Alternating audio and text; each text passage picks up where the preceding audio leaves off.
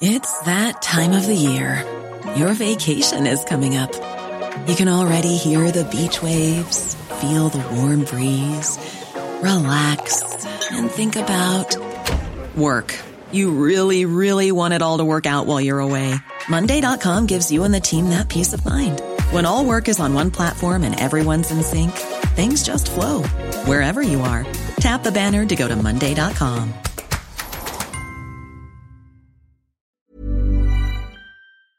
Hey, what's up guys? Ryan Sprague here, and I'm just hopping in because I wanted to let you know that in this week's interview with Carl Andresen all about the mystery at the Magic Mesa, we do refer to a lot of videos that we showed in the video version of this conversation. So if you'd like a little bit more context and to literally see what we're talking about in some sections of this interview, I'd highly suggest heading on over to our YouTube channel and checking out this episode there. Or if you just want to listen to it right here on the podcast feed, that's totally fine too. But I thought I'd offer up the other suggestion as well. Either way, I hope you enjoy this fascinating conversation that we had with Carl Andresen in the mystery at the Magic Mesa.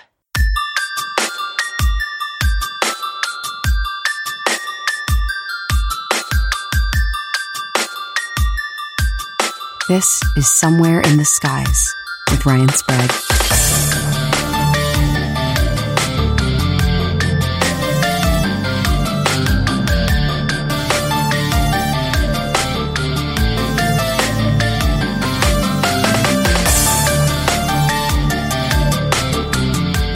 Hey guys, Ryan Sprague here from Somewhere in the Skies. And first of all, I have to thank my co-host and our guest today. I literally just ran from Manhattan to make it home here to Queens in time to do this. And the New York subways are the worst. So we didn't have a lot of time to preamble and warm up with this, but both of these people are pros. So this is going to be a lot of fun. It's going to be super casual. And this is a really interesting conversation we're going to be having. This isn't just about UFOs. We're going to dive deep into a lot of different phenomena tonight at a very, I wouldn't say popular. We know about Utah for many reasons, one of them being Skinwalker Ranch. But tonight is not just about Skinwalker Ranch. We're going to be talking about all over Utah, specifically in the basin and a couple of the mesas. But there has been a lot of chatter and talk lately about the research being done by our guest today. You may know him from his YouTube channel, Carl the Crusher. He's got a podcast, Carl Vibe. Carl Andresen's going to be joining us tonight to talk all about the Magic Mesa, this really mysterious mesa in Utah that he has been investigating for some really strange phenomena that has been occurring there. And has he possibly found answers to it? We're going to talk about that tonight as well, and its possible connections to other places like Skinwalker Ranch. So before we bring Carl in, I'm going to bring in our co-host for tonight. She is back finally, my co-pilot. We have Chrissy Newton. What's up, Chrissy? Hey, not much. Good to see you, Ryan.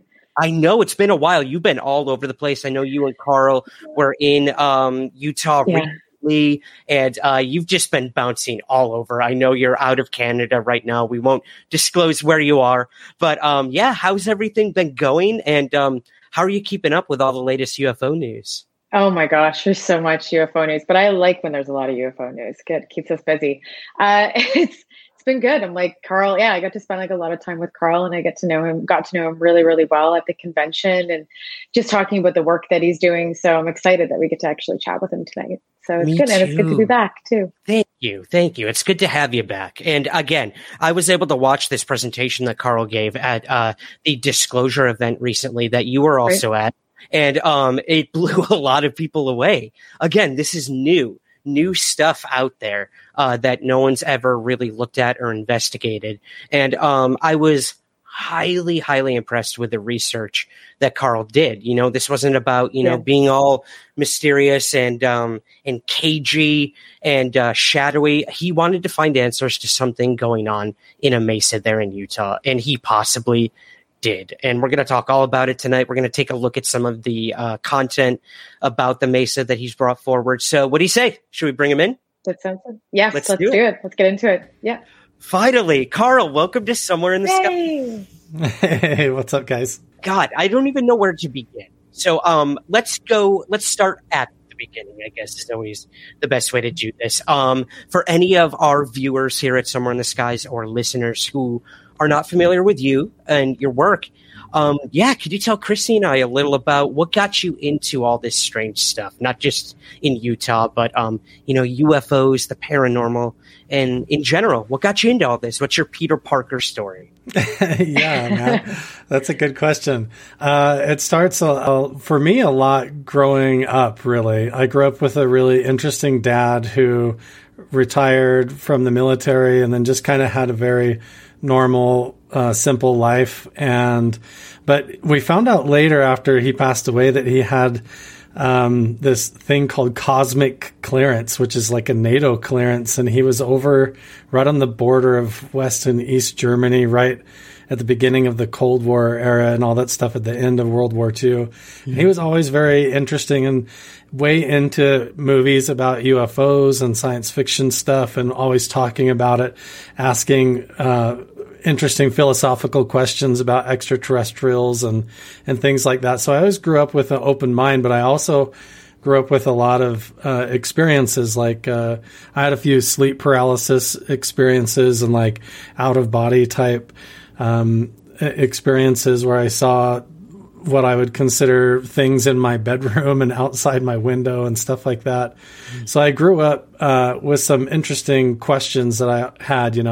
so that as I got older, I guess, I had one experience up camping probably, I think it was 8 years ago now, 9 years ago, where I was just on a film project with a crew and had kind of a paranormal encounter up in the woods.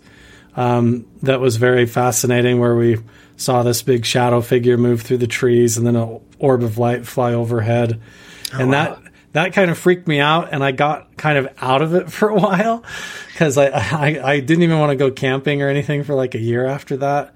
But, in the last like year or so, I went through a divorce and went on my own. And so instead of doing a bunch of family content on my YouTube channel like I had been doing, I was like, I want to go solo and do my own thing. So I got really into this idea that there's all these ancient locations and petroglyphs around where I live, from the Grand Canyon all the way over to Area 51 to Lovelock Cave, where there's myths about giants and stuff buried in there, and all the way up to Skinwalker Ranch in the Uinta Basin.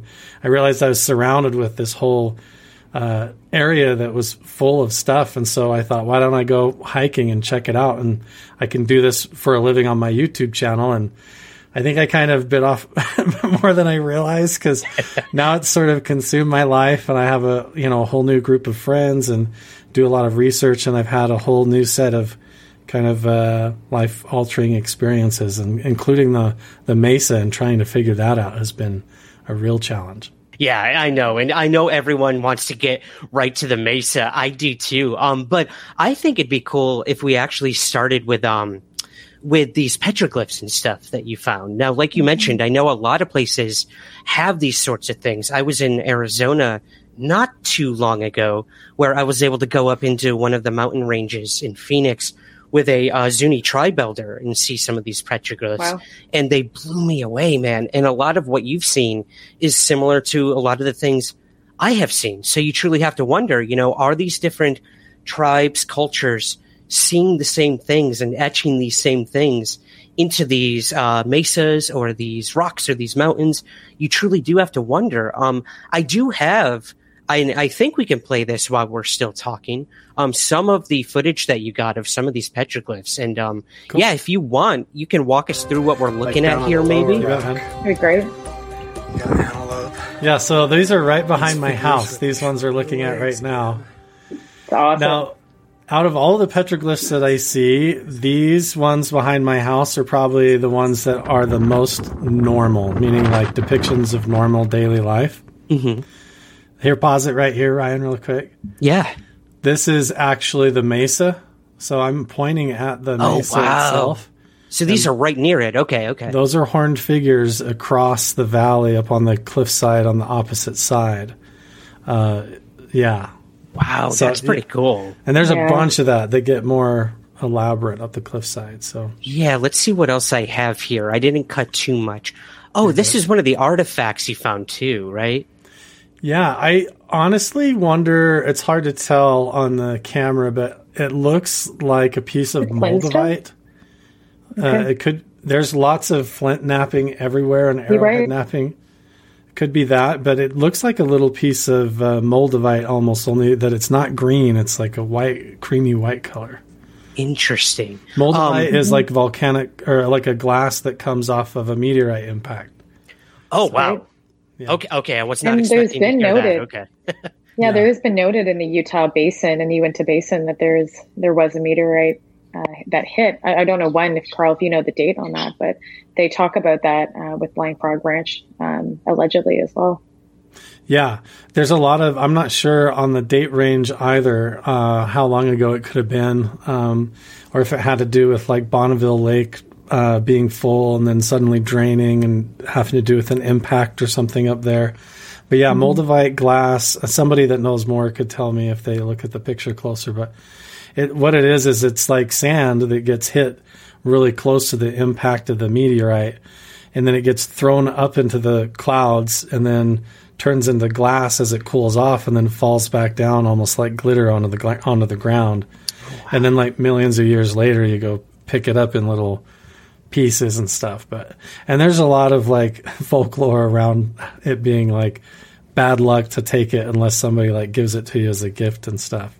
Right. But, yeah, that reminds me so much of like you're not supposed to take anything from the islands of Hawaii too. Like you take volcanic rock, and Pele, the goddess, is going to definitely follow you home, and you don't want to do that. So yeah, that is interesting. The folklore and the tales that are told of do not disturb the area, and I know that was kind of a big challenge for you, and why we're not going to say specifically where this mesa is, because of the land it's on and the respect that you've paid to that and the owners of where the mesa is. So yeah, maybe tell us a little about that if you don't mind. You don't have to give us obviously the specific location of where your research is being done, but this is in Utah, correct?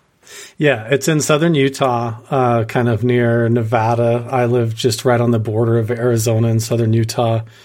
Kind of 2 hours from Area 51 and 2 hours from the Grand Canyon, kind of right in that sweet spot, surrounded by a bunch of cool stuff. And so I get to go over there all the time. There's a lot of cool stuff in the whole area from where I live all the way to where the mesa's at and beyond. There's a lot of, you could drive and I could take you from spot to spot to spot. And like, it's fascinating what you find. But, kind of, like why I want to protect the area is because there is tons and tons of ancient artifacts and petroglyphs, pottery, arrowheads all over the ground. And so I mostly want to protect it for that. And, I wouldn't want a lot of people going and just picking it up as souvenirs all over the place. But also I'm still researching it because although I have kind of, with the help of everybody on Patreon supporting so that I could afford to go do the research, but also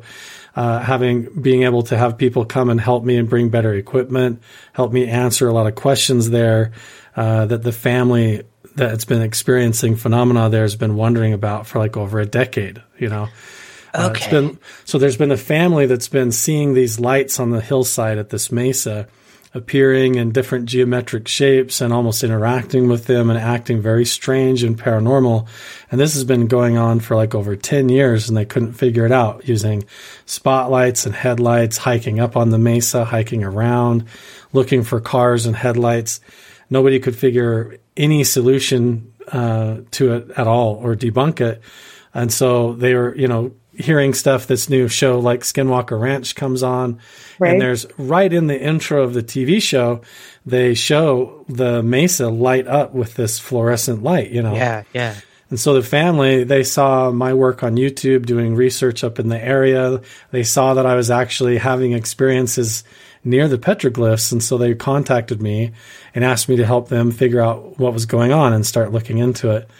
And so that's what we did. And in the beginning, it was like, it's mind blowing. And not only the lights on the mesa, but the amplified coincidence events that happened and that occur. So like the whole valley seems to be almost like interactive and responsive. Mm-hmm. And this idea of like protecting the valley, is there's another reason for that. It's because there is stories and evidence of people coming in, disturbing it, and trying to do kind of like modern touristy things in the valley associated with the petroglyphs. Mm-hmm. And the people that have like poured concrete and disturbed the land and done stuff, they like died of heart attacks and weird stuff. And even people that I have taken to those spots where those areas have been disturbed, I've had people get very sick and get bloody noses and get sick and want to leave, and I have to take them out of there, and weird stuff happens. And so it's not just the lights on the hill, it's the whole valley, and the energy there is very strange.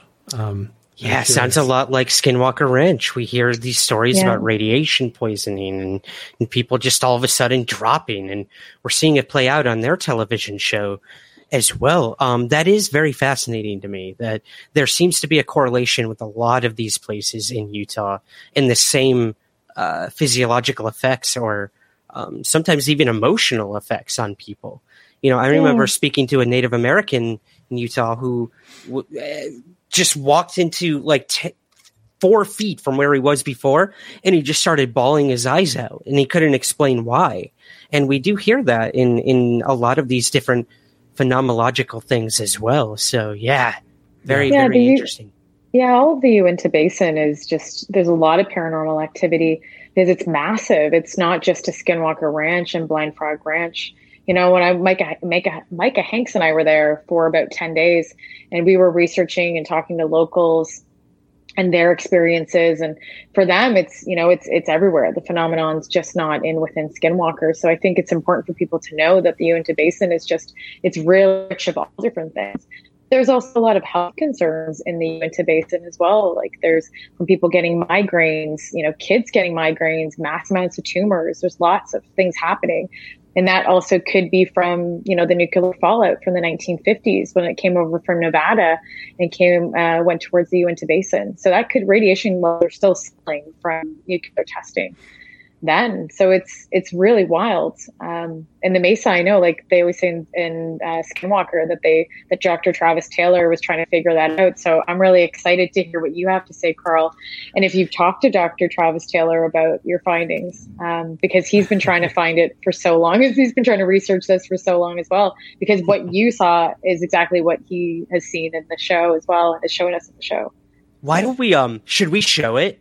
Chrissy, sure. Do you guys mind? Yeah, I think it's for any of our viewers watching this on YouTube, we're going to show some of the footage of the phenomenon on the Mesa, which again, first time I saw this, it was just stunning. I got chills. And clearly so did Carl. You could hear it in his voice. So let's go ahead and we'll pull that up here for you guys to watch. It's like there's a fire up there or something. It's going up. See it going up? Yep. Oh yeah, that's great. Up. Your laser was perfectly on it. That is crazy. Wow, it's like it's spreading, right? Yeah. To the right, like it looks like it's on fire on the right side. It looks like. Look at that square. Look at it. Holy cow. It's coming down the mesa. Look at it. And the whole mesa's lit up. The whole mesa's lit up. You see it on camera? Yeah. Yeah. That is crazy. The whole thing's lit up. It's like an iridescent glow. And gone.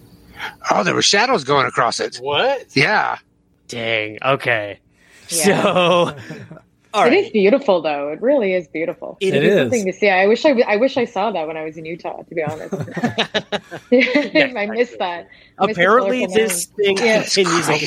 Are we at the edge of where, like, yeah, it's totally repeatable, and it was happening on a continual basis, and that was eventually part of what became the giveaway for me. Okay. Was the repeatability of it, and the dependability of it became something that was like, okay, I can narrow in on this, and then it was like Scooby-Doo time. You know what I mean? So, I guess when he took off the mask, who was it? Right. Was it? Well, we'll get there. To be continued. Yeah.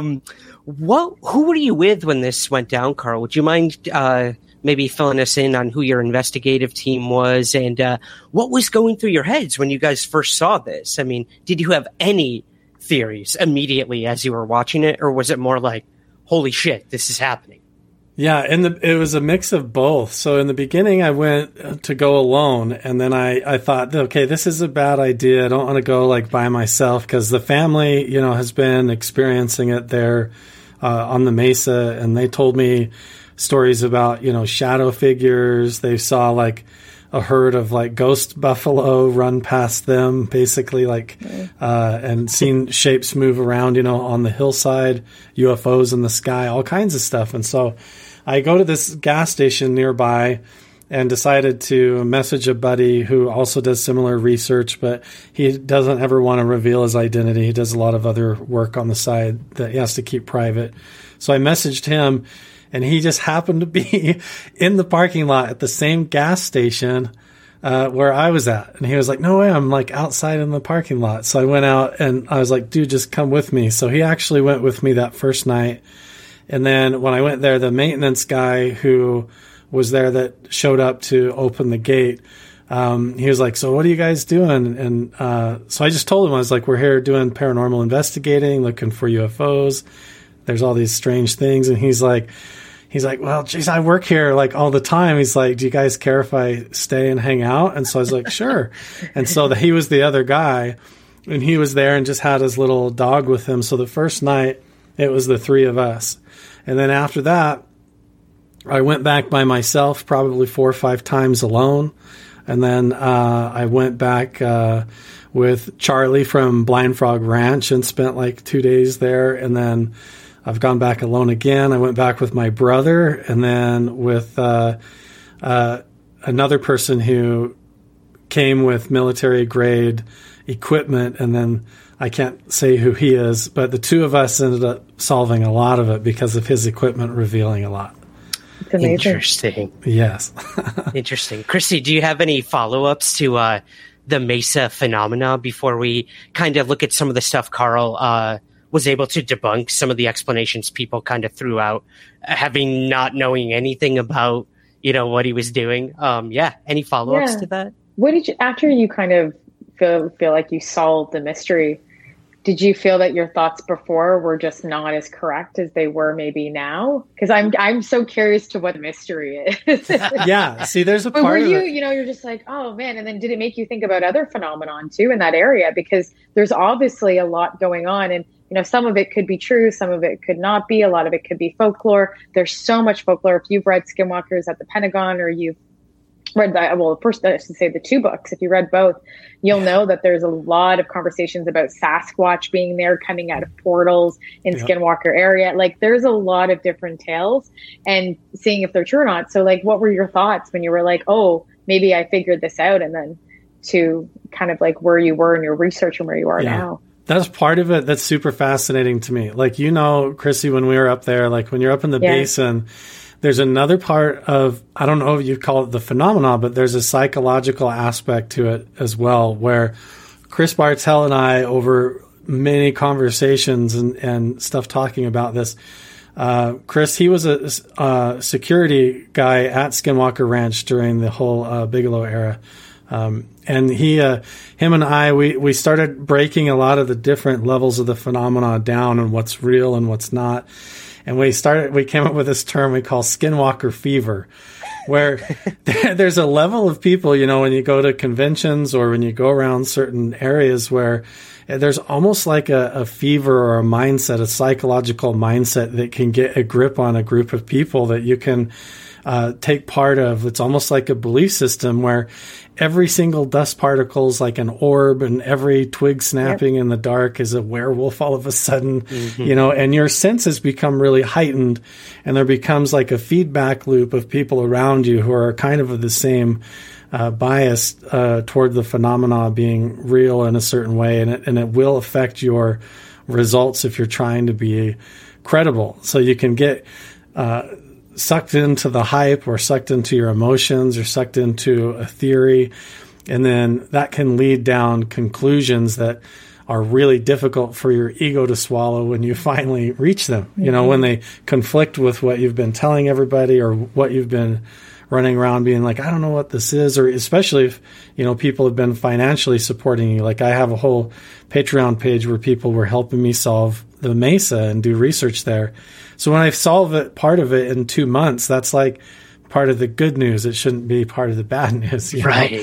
We're figuring it out. So, there is that mindset that can come over people. And so being aware of that is fascinating, but also there's a part of it where I'm very interested in the meditation, the remote viewing and manifestation side of the concept of the nature of reality that we don't understand, that might be disrupted or different in some of these areas where what we perceive as like, people losing their grip and everything seems a certain way is a part of the phenomenon. And there is an interplay there that has to do with, that has a side effect on the subconscious mind. And which is it, the chicken or the egg, And so I'm really interested in all aspects of that, and I'm willing to explore all of them. I'm not afraid of it. So it's really interesting to me.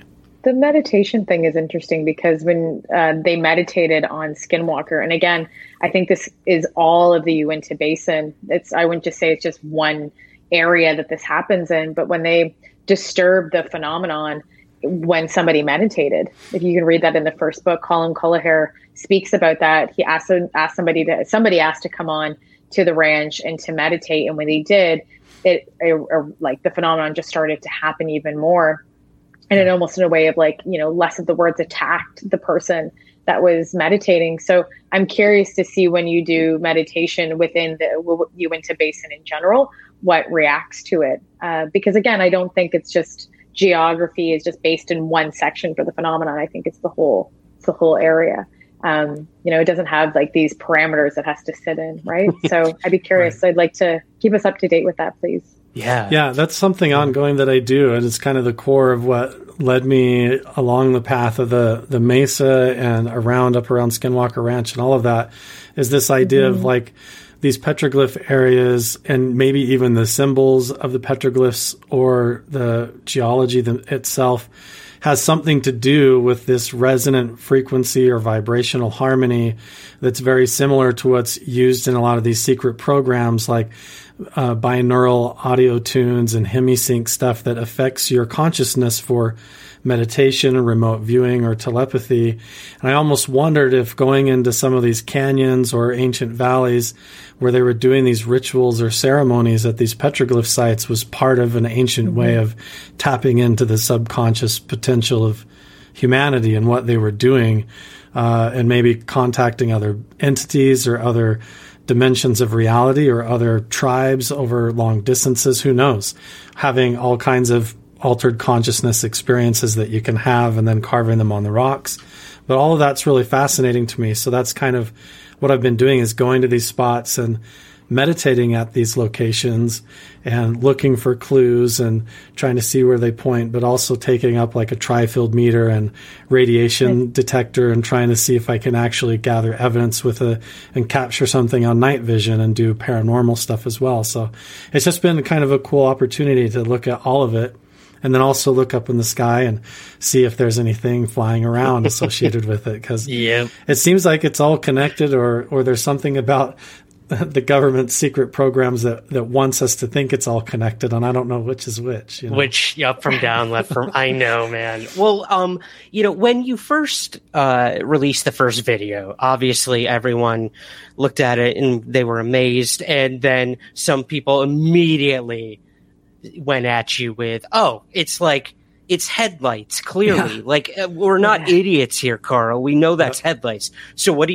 You go back and you literally prove that it's not. And I'd love to show a little bit of that here, if you don't mind, of your debunking of the headlights. Mesa and glowing on it itself. That's my truck headlights through the night vision. Right there. Okay, so that's what that looks like. Let me turn these back off again. Yeah, this is going to be really interesting in a moment, too, when we talk about it.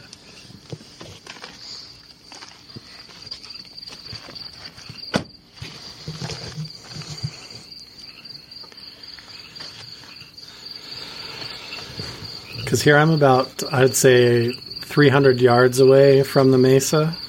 Okay. Ah. There it is. Look, see? There's the phenomenon. Glowing square. It's totally different. Look, I got the proof right there. It's not headlights. I just shine the truck headlights right on it, and it doesn't do that. So weird, right? Oh, what in the world? So wild. Wow. Look. I can see that with my own eyes. Yeah, I can see it. Carl, I'm going to pause it right here. What color was the actual phenomenon? Because here we're seeing, one color. It's more like a white color. So people are probably wondering what camera it is. It's this Psionics Aurora Black night vision. It's a 720p night vision camera. I just got it off of Amazon. That's the one.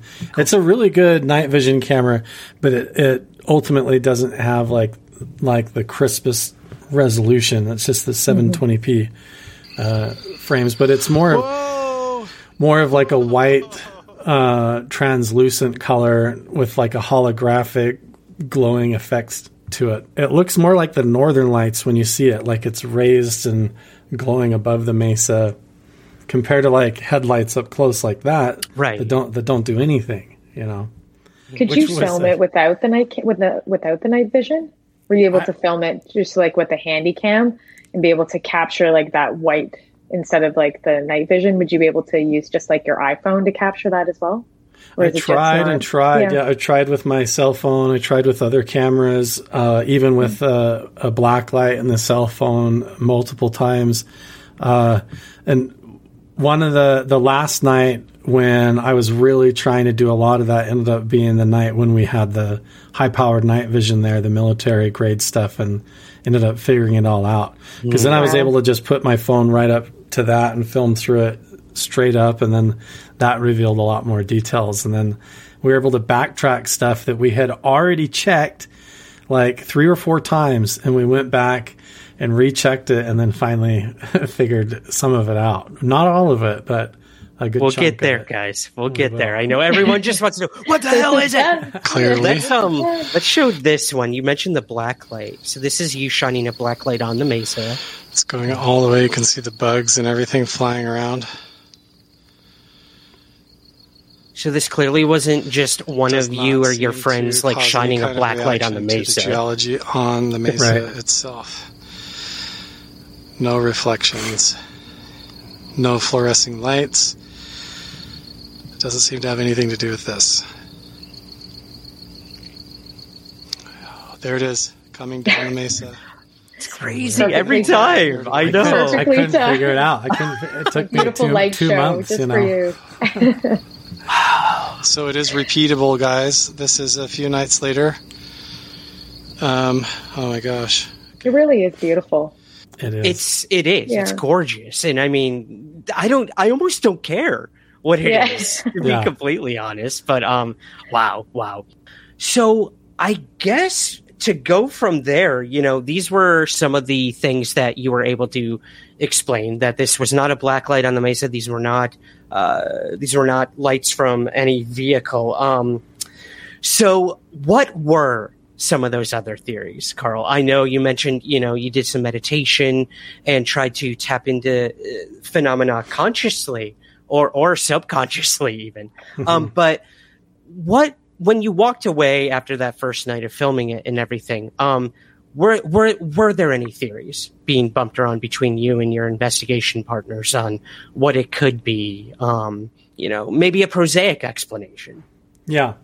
The main one initially is like, you're right. Like everybody's like, it's got to be headlights. And that's the initial reaction. Your head's whipping around and you're looking around for headlights. And so, we go up to the other side of the ravine, turn around, we watch all the vehicles, we watch for hours and stay up, and it does not seem correlated to headlights at all. We even watch with the night vision. It doesn't seem correlated. I bring multiple people up there, even with the airplanes and stuff flying over and satellites going over. But that was all like the main theories.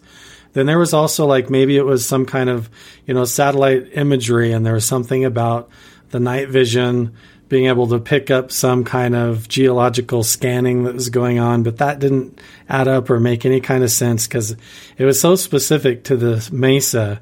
It was like so targeted, you know. Mm-hmm. And here was the part that was the most difficult with all of it, and still a mystery, is the fact that the petroglyphs themselves are so full of clues that seem to have spirals and characters that tell a story, and they have actual arrows pointing off of some of them that seem to lead somewhere. And ultimately, because of the family and the lights on the mesa, that was what it was believed to point to. This is it. You know, this is where the phenomena is. This must be what they're looking at. Everything seems to point to that. Most of all, there's these ceremonial medicine wheels down in the valley, and even one up on top of the mesa itself.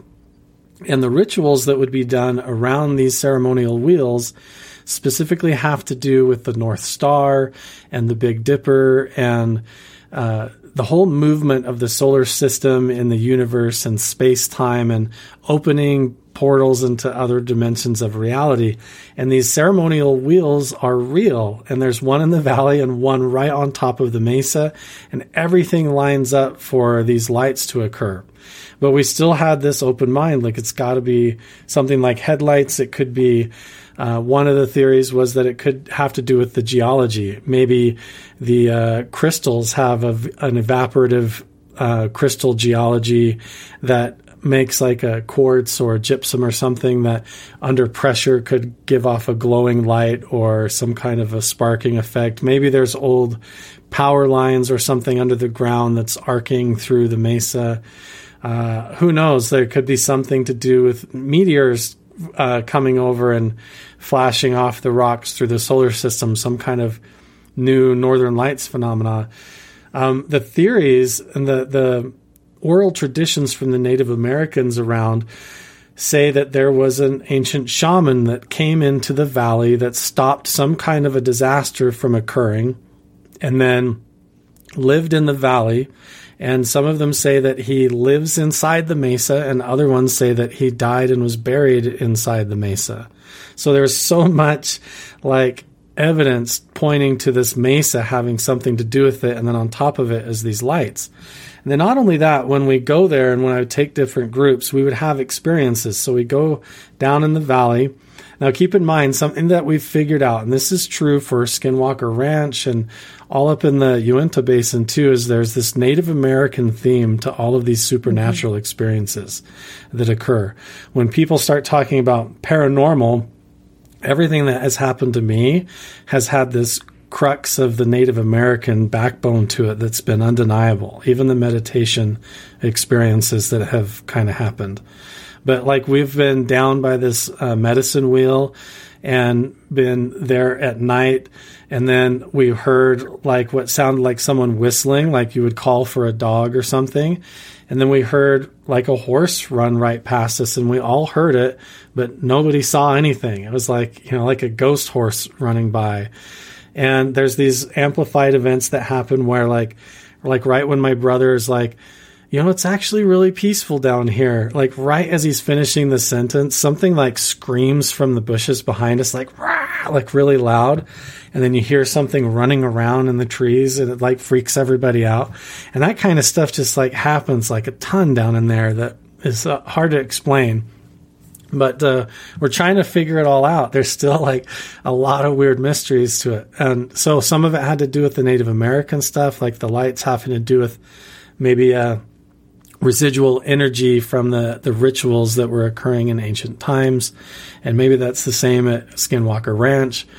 And I don't know, maybe it could be a dimensional opening, like a wrinkle in time where the future and the past kind of enfolded into a pinched location, and this valley is one of those spots.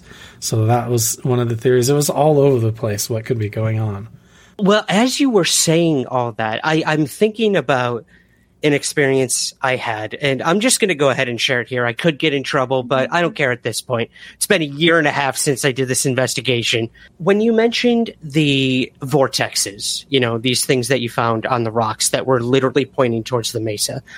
When I was traveling with this Zuni tribe elder, and we went to this area, this mesa as well, where we saw almost identical vortex petroglyphs. Where were they pointing to? It was literally the mountain range where the Phoenix Lights disappeared into. Oh, wow. And as you were telling me that, it just gave me chills, because I'm like, okay, you have possibly these Native Americans in Utah saying that these vortexes are a certain thing that things come in and out of, that we communicate with either other tribes or different entities from elsewhere. And then I have a Zuni tribe elder in another state telling me the same thing, that these UFOs are coming in and out. It just blows my mind. There has to be some sort of connection. Like you said, what is it? How much do we make of those connections? Only time will tell.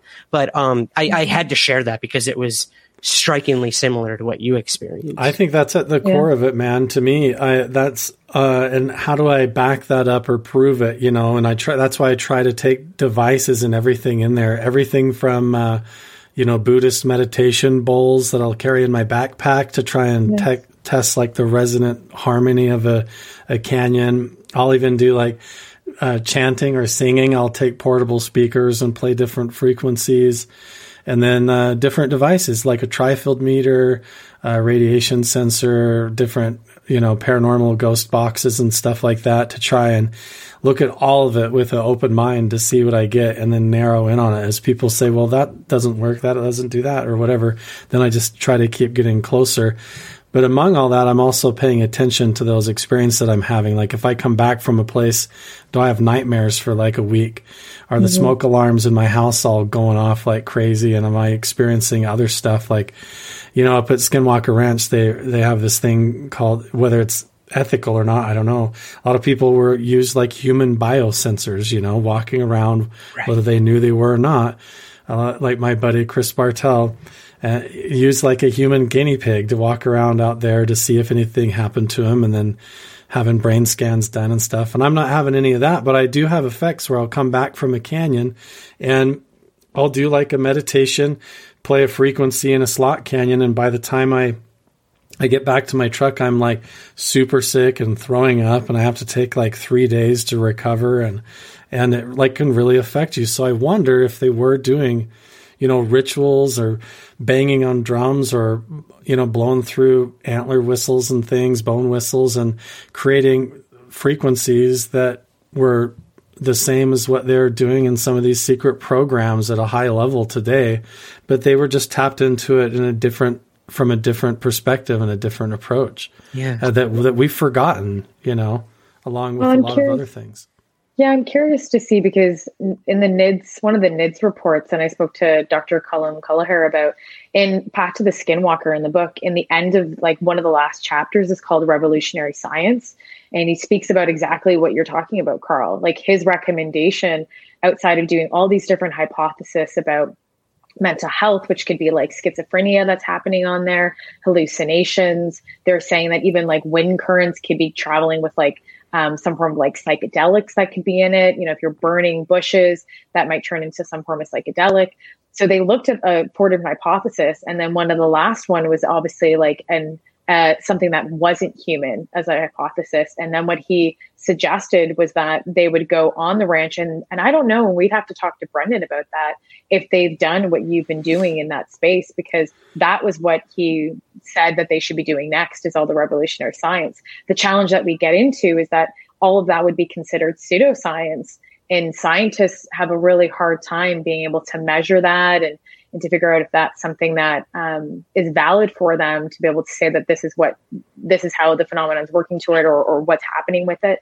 But you should really document that and then share your findings with Brendan and with even within Skinwalker or around those areas. It doesn't, again, have to be in that one specific area outside of Vernal, because that is what Dr. Colin Culliher, and you should speak with him too, because that's what he recommended in those areas. And they might have been for sure doing it in the past. I saw those spirals too at McConkey Ranch when I was there, and they were all over the place. And the progression of them was unbelievable, from like early a lot earlier of petroglyphs all the way up to something that looked like Aztec, even though it probably wasn't Aztec, but it was like very consistent through all. So I would, with that said, I think you should talk to Dr. Colin Culliher, because that's exactly what you're doing is what he recommended in the early 90s.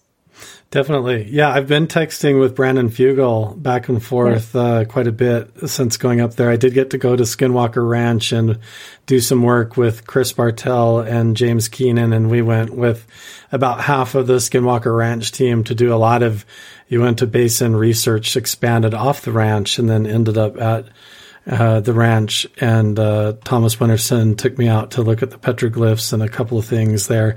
Didn't have a ton of time and all of that, but yeah, I'm really interested to see how it is all connected from that ancient past perspective to how we can pick up on that today. If it is something that we've lost, how do we do that? Is it through the meditation approach?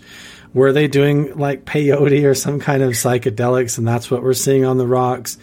Is there a consciousness interfacing with reality and a manifestation aspect that you hear talked about? Because, you start talking about that, like, can your mind really shape your reality and form your reality and change it? And are these things real?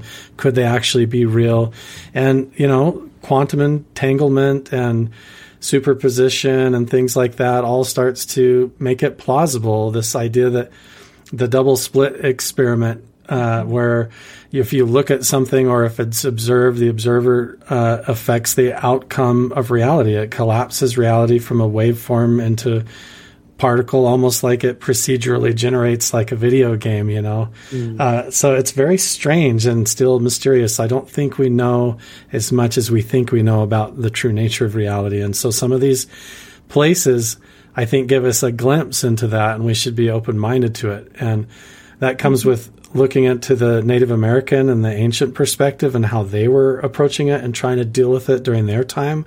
Because who knows, maybe 1,000 years ago or further, the Earth was in a different place in reality, or the fact that they weren't all hijacked by radio frequencies and 5G signals and satellite. They were more connected to the Earth frequencies and the universe, and their consciousness was connected in a different way. We just don't know. So I just try to keep an open mind. And when I do, I always have experiences. That's such a good point. The more radio waves and signals we put out there, it could become a blockage of what should be there and the harmony that should be existing in an area. And you do have to wonder, these small glimpses, as you said, like the Mesa and Skinwalker Ranch, is this the phenomena or whatever it is screaming like, stop? Like, you don't need to, that's 5G. You don't need to have a million different satellites going at once just so we can like say, oh, I'm going to be home at 6 p.m. for dinner. Stop, just stop with all of this. You do have to wonder, is it screaming to us? Like, we're still here. Don't forget us. And, ultimately, we're probably going to win. Not that it's, a fight or a battle, but in the end, like, the world, the Earth will win, will succeed when it comes to all of this, I think, in our evolution or devolution, if you want to look at it that way. You truly do have to wonder. I have no idea what I'm saying. Somebody please take this. Well, I say we watch Carl's footage now, and he tells us what's going on in the Mesa. Oh my gosh. Yeah. Okay. So let's fast forward. We talked about some of the theories of what it could be, prosaic or not prosaic. You were able to debunk some things that people did say that it definitely was, which it definitely was not. So where does the investigation stand now, Carl? I know you've hinted at there might be an explanation, and this might even have connections to other phenomena happening in the basin and further beyond. Yeah, give it to us, man. Whatever you're willing to share about what is the Magic Mesa. Yeah. So the Magic Mesa itself is a combination of some really unique things all aligning just in the right way to where you could debunk it and look at it several times and think that it could not possibly be it, and it isn't it. And then finally, just in the right way at the right time, it does replicate and recreate it. So I still have more work to do, but I'm confident enough to say that there was. So you see in the video when we debunk it with the headlights. Mm-hmm. So what we did was with the truck with Baja lights parked right up close, turn all the lights on and shine it right up on the mesa. And then underneath my headlights, even up close, you still see the phenomena appear on the mountainside, on the hillside. Mm-hmm. So you think, okay, that can't be it. So then we go up on the ridge where the petroglyphs are and stand over there and shine spotlights. And we even stood there for hours and watched cars go by and didn't see anything. Trying to do everything from black lights to lasers to... I even recently flew a drone up there. I haven't even got to that footage yet and processed it. But I finally had my friend come with his military-grade night vision stuff, and it revealed two little clues down in one corner of the night vision footage at one moment that I was like, that looks like a street sign. It looks like a stop sign. And I was like, there's no way. And I couldn't believe it. I was so blown away because we had gone down every road with lights on and everything. We'd stood there for hours and watched cars go by, nothing. And we filmed it. And then I was like, I swear this looks like a street sign for just like a split second. And so then we were like, we have to go double check all this. And so we started going back and back and back. And so what ended up happening was I stood at the base of the mesa while he got in my truck and just started retracing steps that these roads that we've been down a million times. I swear, for like the last 2 months, we've driven down these a bunch. But what ended up happening was he drove down this one road that I was like, I swear this has got to be the road. It's got to be this one. And even when he did it, it did not recreate the phenomenon. So I was like, that's not it. That's not it, you know? So he said, hang on, let me drive a little further. So he actually went 3 miles away, okay, from the mesa and turned around and it still didn't do it. And I said, do it one more time and turn the Baja lights on and just drive like you're kind of looking at your phone, like drive around. I was like, that's got to be it. So when he turned like the high beams on and he went clear to the back of the road, then just from that angle, there's one spot where the road dips down and then comes up and swerves. And just for like maybe 10 seconds, almost exactly, we were able to recreate the lights on the mesa. And only then. And if you go any other angle from any other road or up close, the geology and the way the rocks have slid and the way the volcanic black rocks are, you cannot get the same mirrored, glowing, holographic light effect unless it's, for some reason, high beams from 3 miles to like 2 3/4 miles away. As soon as you get closer, it just like flourishes and disappears. Any other road, nothing. Nowhere else, even the same road without high beams on, nothing.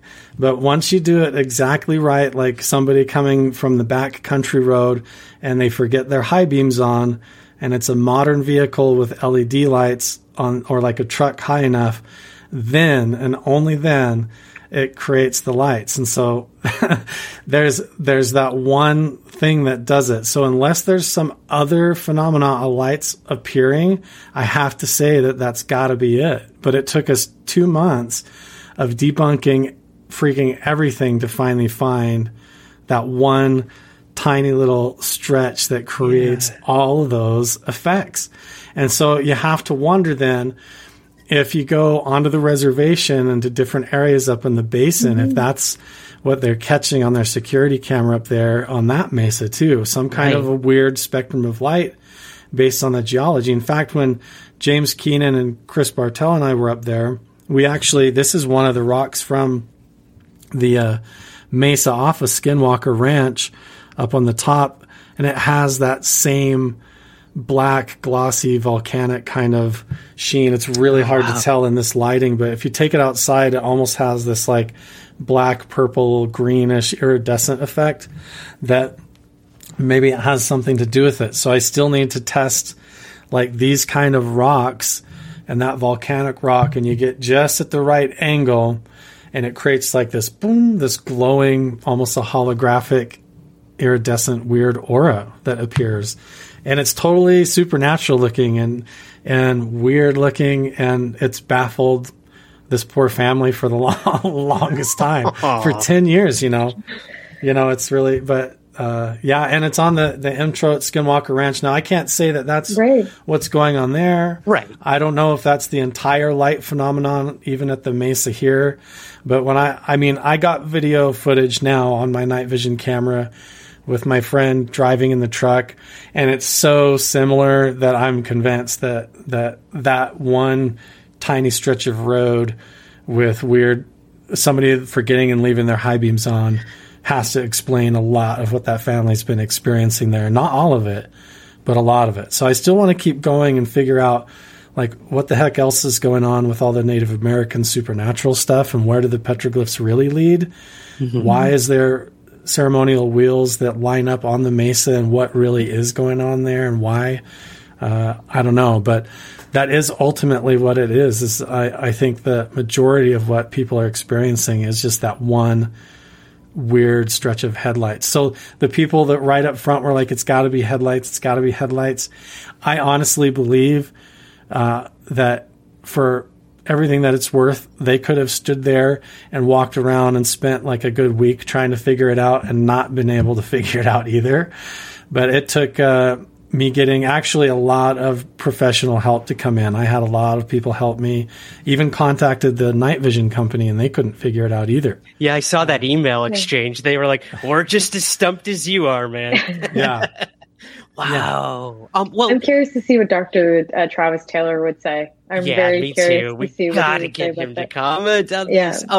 Carl, you mentioned the family had other experiences. Is that something you can share? I understand if not, but like you said, this could explain the lights on the mesa, but this isn't it, and this is only a precursor to other things they've experienced. Is there anything you can share about what else they have experienced there?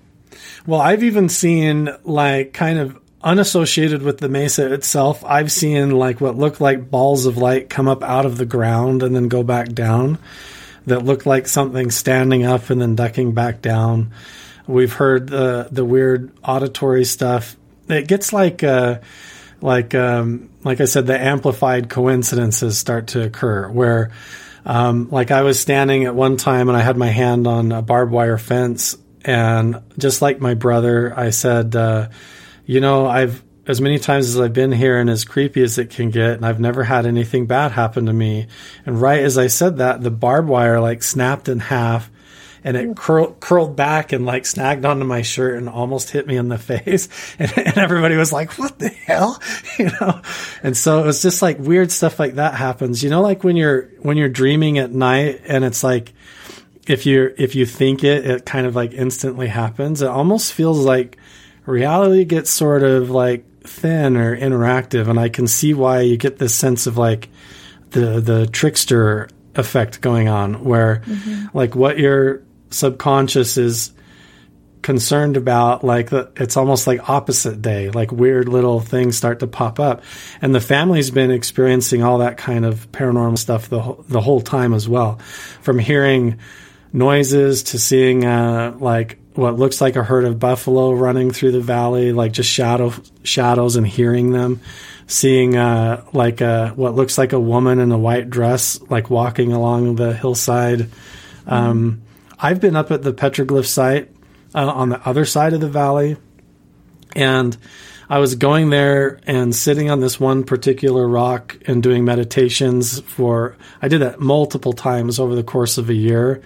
And then I found out later that that rock that I was sitting on was the ancient shaman's seat that he would sit on to do his rituals or meditate. And I had no idea. And some of the meditation experiences that I was having there were pretty interesting too, where, I would swear somebody was walking up through the crack of the rocks, and then I'd turn my head and there's just nobody there, and hear things.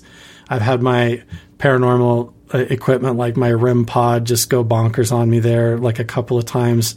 I'll set it there and nothing's happening, and then it just starts going off like some kind of weird energies moving through.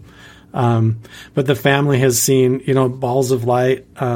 We've seen lights in the sky move around that could be satellites. Some of them have turned and arced and made different directional changes and stuff. But I don't know. I've never seen like an actual vivid like craft that I could say was like a saucer, a Tic Tac or anything. It's just been like, the little dots in the sky. But there's been a lot of stuff. Yeah.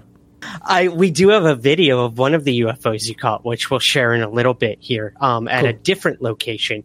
But wow, see again, the minute you explained what the Magic Mesa was or wasn't, like my heart dropped for a second, and then you picked it right back up, because that is only one explanation and only one phenomena that's occurring in this area. But that's what it's about. You look at like the investigations at Blind Frog or Skinwalker or any other location, like you start checking things off, and that's what you do. As a UFO researcher, it's not my job to prove UFOs are aliens. It's my job to prove, that it's everything but aliens, until you are literally left with nothing else. And then it's a true unexplained. So, again, while some might be like, all right, well, that's it. Magic Mesa solved. It's not solved. It's only, deepening the actual mystery going on there. We can move on to what that light phenomenon was and on to the other things. So, and we'll keep checking the aspect of the lights, and now double checking and keeping track of that road to see if that explains it all. Because there is the good point stuff coming up out of the ground and the other levels of it. I just want to announce what we find as we find it and everything, so there isn't any kind of like deception going on or dishonesty or whatever, because that truly isn't what it's about for me. It's about that truth, because it's only a problem if your ego is hung up on it, like, because then all of a sudden you're tempted to be like, well, man, well, Chrissy knows this. I could, with the Mesa, just with the lights itself and how hard it would have been to debunk, I could have figured out what this was. And I'm not trying to toot my own horn, but I had people that wanted to do a documentary series and turn it into a whole TV show and everything, like a whole deal. But it was just like, in the end, what everybody wanted to make a documentary about, I could have milked for a long time, but it's headlights. It is. And the people that were yelling that at me, even though we could not figure it out for 2 months, they were right. And the only time that's a problem is if your ego is all hurt by the truth, and it just isn't. I want to know the truth as much as anybody, so I don't care. Like, good for you, man. Hurt my feelings. I truly respect that. Yeah, I think it's important that we try to figure out what's going on and be able to check that box and be like, okay, we solved that. Yeah, and on to the next mystery. At the UAP task force, that's what they were doing mainly too. I was talking to Jay Stratton about that when I was at SCU, and Jay Stratton would say, we'd want to know, like, we want to be able to say, like, yes, we can figure it out. It's birds. Yes, we figured out it's drones, because we can go to the next thing that we can't figure out. So it makes sense. And I respect that immensely, Carl. Well, sometimes, Chrissy knows too, sometimes I'll get like almost a little bit militant. Like, I want the truth. Like, I'll get like almost like debunking like crazy conspiracy. I'll go down a rabbit hole trying to figure it out. And luckily, I always try to surround myself with friends, too, that will reel me in, because I don't want to just sit and drink the Kool-Aid and believe it all, but I also want to be open-minded so that I'm not closed off, because if it does require your consciousness to be open in order to perceive certain experiences, I want to be able to do that, too.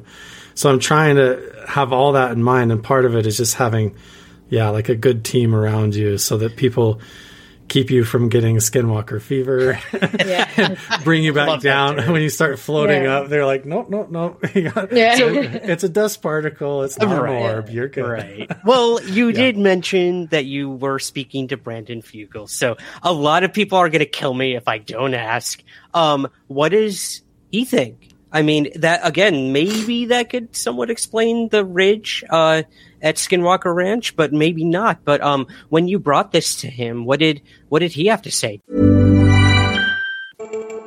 Do you like stories of the strange, the weird, and the unexplained? Then we want you to check out Jim Harold's Campfire. The concept is pretty simple. Jim talks to regular people about strange stuff that happens to them. And yes, that includes UFOs, along with cryptids, ghosts, and head scratchers. He doesn't exaggerate or play a lot of spooky music, kinda like I'm doing right now. The stories speak for themselves. One's like a ghost story involving serial killer Ted Bundy, or the young man who encountered an 8-legged demon. Then there's the story of an alien abduction by what could be considered a reptilian. Now, not all the stories are horrifying. Some are actually pretty heartwarming, like a visit from a past loved one or a peaceful near-death experience. Regardless, these are true and fascinating stories told by ordinary people who've had extraordinary experiences. Tune in to Jim Harold's Campfire on Apple Podcasts, Spotify, or wherever you listen to Somewhere in the Skies. And remember, stay spooky. It's that time of the year. Your vacation is coming up. You can already hear the beach waves, feel the warm breeze, relax, and think about work.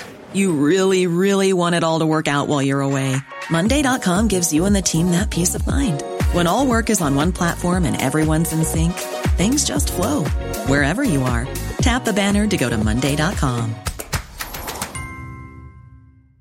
Burrow's furniture is built for the way you live. From ensuring easy assembly and disassembly to honoring highly requested new colors for their award-winning seating, they always have their customers in mind. Their modular seating is made out of durable materials to last and grow with you. And with Burrow, you always get fast, free shipping. Get up to 60% off during Burrow's Memorial Day sale at burrow.com/ACAST. That's burrow.com/ACAST. burrow.com/ACAST. There's never been a faster or easier way to start your weight loss journey than with PlushCare. PlushCare accepts most insurance plans and gives you online access to board-certified physicians who can prescribe FDA-approved weight loss medications like Wegovy and Zepbound for those who qualify. Take charge of your health and speak with a board-certified physician about a weight loss plan that's right for you. Get started today at plushcare.com/weight loss. That's plushcare.com/weight loss. plushcare.com/weight loss. The similarities are right there. You know, the way that it appears and how it gets captured on camera with night vision, it totally looks very similar. And so that's, to me, is really reassuring. Everything that I have thrown at Brandon Fugal is, even like I was just saying, some of the hard-hitting like conspiracy stuff from the previous era. You know, spending time with Chris Bartell and the community. I've got a lot of friends and people that I know up there that have worked around the ranch and other areas that have had good and bad experiences with the truth and the lies revolving around it. And to me, my experience communicating with Brandon Fugal up to now has been that everything that I have put in front of his face, being like, well, what about this? And what about that? Mm-hmm. And I don't want to even come and work there if it's going to be like this, you know, if you can't explain that.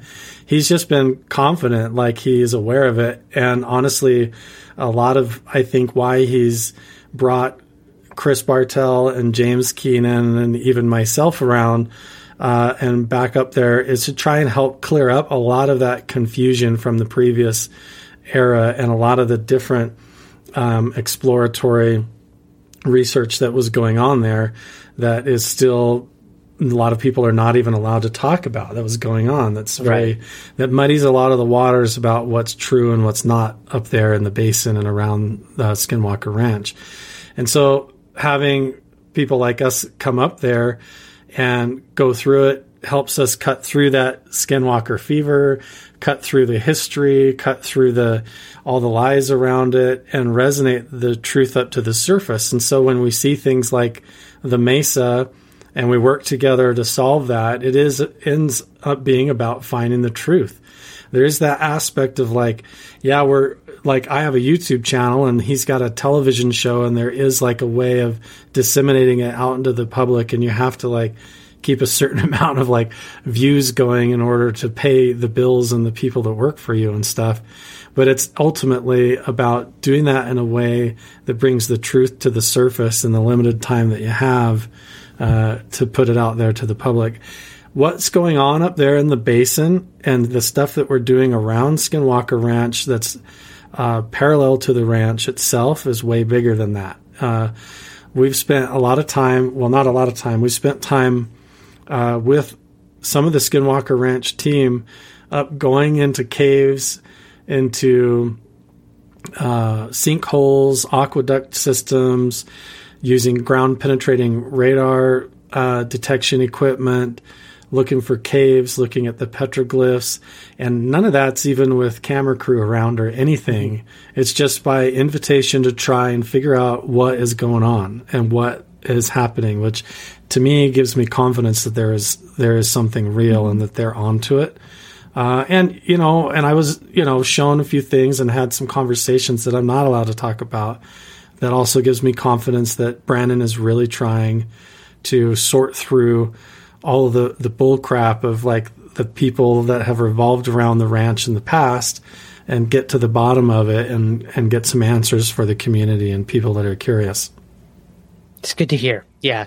Mm-hmm. Yeah, for sure. I know. I mean, I've talked to Brandon, all three of us have on different occasions, and he seems very genuine. That's just my gut feeling. Like, could I be wrong? Of course. I've been wrong about many UFO witnesses who've come to me, and I found out that they were lying, fabricating, or had some sort of mental issue. And that's sad. And that's just part of the territory. But I don't get that. I don't get that. And I've been kind of on this hating Bigelow kick lately. And I'm not that kind of person. But I get frustrated at the lack of transparency that occurred during the Bigelow days. And I'm sure Chris Bartell did as well, and others who worked there. They want what they saw there or experienced, or the data that was collected out there, but Bigelow's not willing to do that. And say what you will about a TV show, but Brandon has brought more to the public about this ranch in 3 seasons than Bigelow did his entire time there. So I applaud him for that. Yeah. Is it a TV show? Yeah. Are some people making money? Of course, it's television. Like, that's just the way it is. That doesn't mean Brandon's the one making money. I'm sure he's losing money on a lot of this stuff too. Especially with the high-tech experiments they've been doing. So yeah, that's kind of my 2 cents. I want to know what Bigelow experienced there, but I really think that while Bigelow, played some games with the phenomenon, Brandon is like in the Super Bowl. Like, he's like focused and he's ready to really discover what's going on. Not just at Skinwalker Ranch, but like you said, the surrounding areas as well. They're exploring further out this season in their show, which I thought was pretty cool too. So, again, that's my 2 cents on Skinwalker Ranch. I don't know if you guys want to add anything else to that. I would just say that, like, as a metaphor, and people can take this literally if they want to or not, but it would be the difference between like one generation approaching the research more with like Ouija boards and another generation approaching it with science and meditation and clarity. And it's totally different. Right. Yeah. And one approach is telling the people involved what they're doing and them all being on board and wanting to do it. And the other one is not telling anybody and using people like guinea pigs is just also different. And so there are a lot of questions that I have about the previous era as well that, we don't have to get into, but it does make me question the intentions of the original program and what they were trying to do. But I do feel like what Brandon's trying to do now is on the right track. And it is surprising that Travis is there and that he was on the UAP task force and everything. Of course. I didn't know. Adds to the onion. I'll say I can say I probably knew about 2 weeks before everyone else on that, but that's it. I only knew about 2 weeks ahead, and I probably shouldn't have. Here's how it played out in my head. He had one too many bourbons at this disclosure event you both were at, and he just let it out to you and Chrissy, and then you guys just had to sit on it until it was announced, right? Is that exactly what happened? Close enough. I'm just kidding. I think that the Bigelow knows so much. He does, and he has so much footage, even just from like the Path of Skinwalker. Like those, if you've read the book, like ripping out of the telephone cords up on that they actually were filming. and they have no idea who ripped it out or what ripped it out, but they have that on video and he won't release that. Like, he has so much stuff, and they actually did a lot of a massive investigation. He just, Bigelow just has so much of it and he won't let it go. And I think he, when I talked to George Knapp, George says he probably never will because he doesn't care about the general public. It's his research. So that's sad. The only thing that I would say, and I talked to Travis Taylor about this as well when I was in Utah, the only thing I'll say is they're doing a lot of research, but the only criticism I have is that the science is not as strong as it could be, for the fact that when they had those llamas in the pen, they had no cameras on the actual pen. They had them from a distance. So I asked Travis about that. And I said, it's challenging because if you're looking to do science, that's not proper science because you're not having the proper equipment. And he agreed to that. He said, and I said, you should be putting the science team involved in it, not so much, Prometheus, the production company. It should be you doing it. And if anything, I would keep saying that to people that want to watch the show and getting Travis to have his own science team running it, not so much the production team, because that's when you're going to get different science coming through. So that's my only criticism to that, because I think Travis would agree, and a lot of other people would agree watching it, that when you're doing that much research, you want the best and highest quality possible, right? So, but you're right. I'm glad that they're actually doing something compared to like Bigelow not releasing anything from the 90s, unfortunately. Yeah. And he has so much material. Yeah. I'll be honest with you. Some of the stuff that I was shown that Brandon and his team are doing, that Eric Bard's got going on there at Skinwalker Ranch, it blew my mind. It's pretty high level what they're doing to try and track and pinpoint things down. I think what they do edit for the show is just like the crust. It's a thin slice that has a story arc to it. And like, honestly, even the stuff that like me and James and Chris went and did with half of the Skinwalker team, that I was the only one, I think, that was even filming anything. I've been uploading on my YouTube channel and stuff, anything from that trip at all. And it was like, and we did a ton for like a week, climbing all over that place. And it was, everybody was trying to find pieces to the puzzle to that place, to the ranch. And it didn't even have anything to do with the show. It had to do with finding answers. And so, all of that is encouraging to me.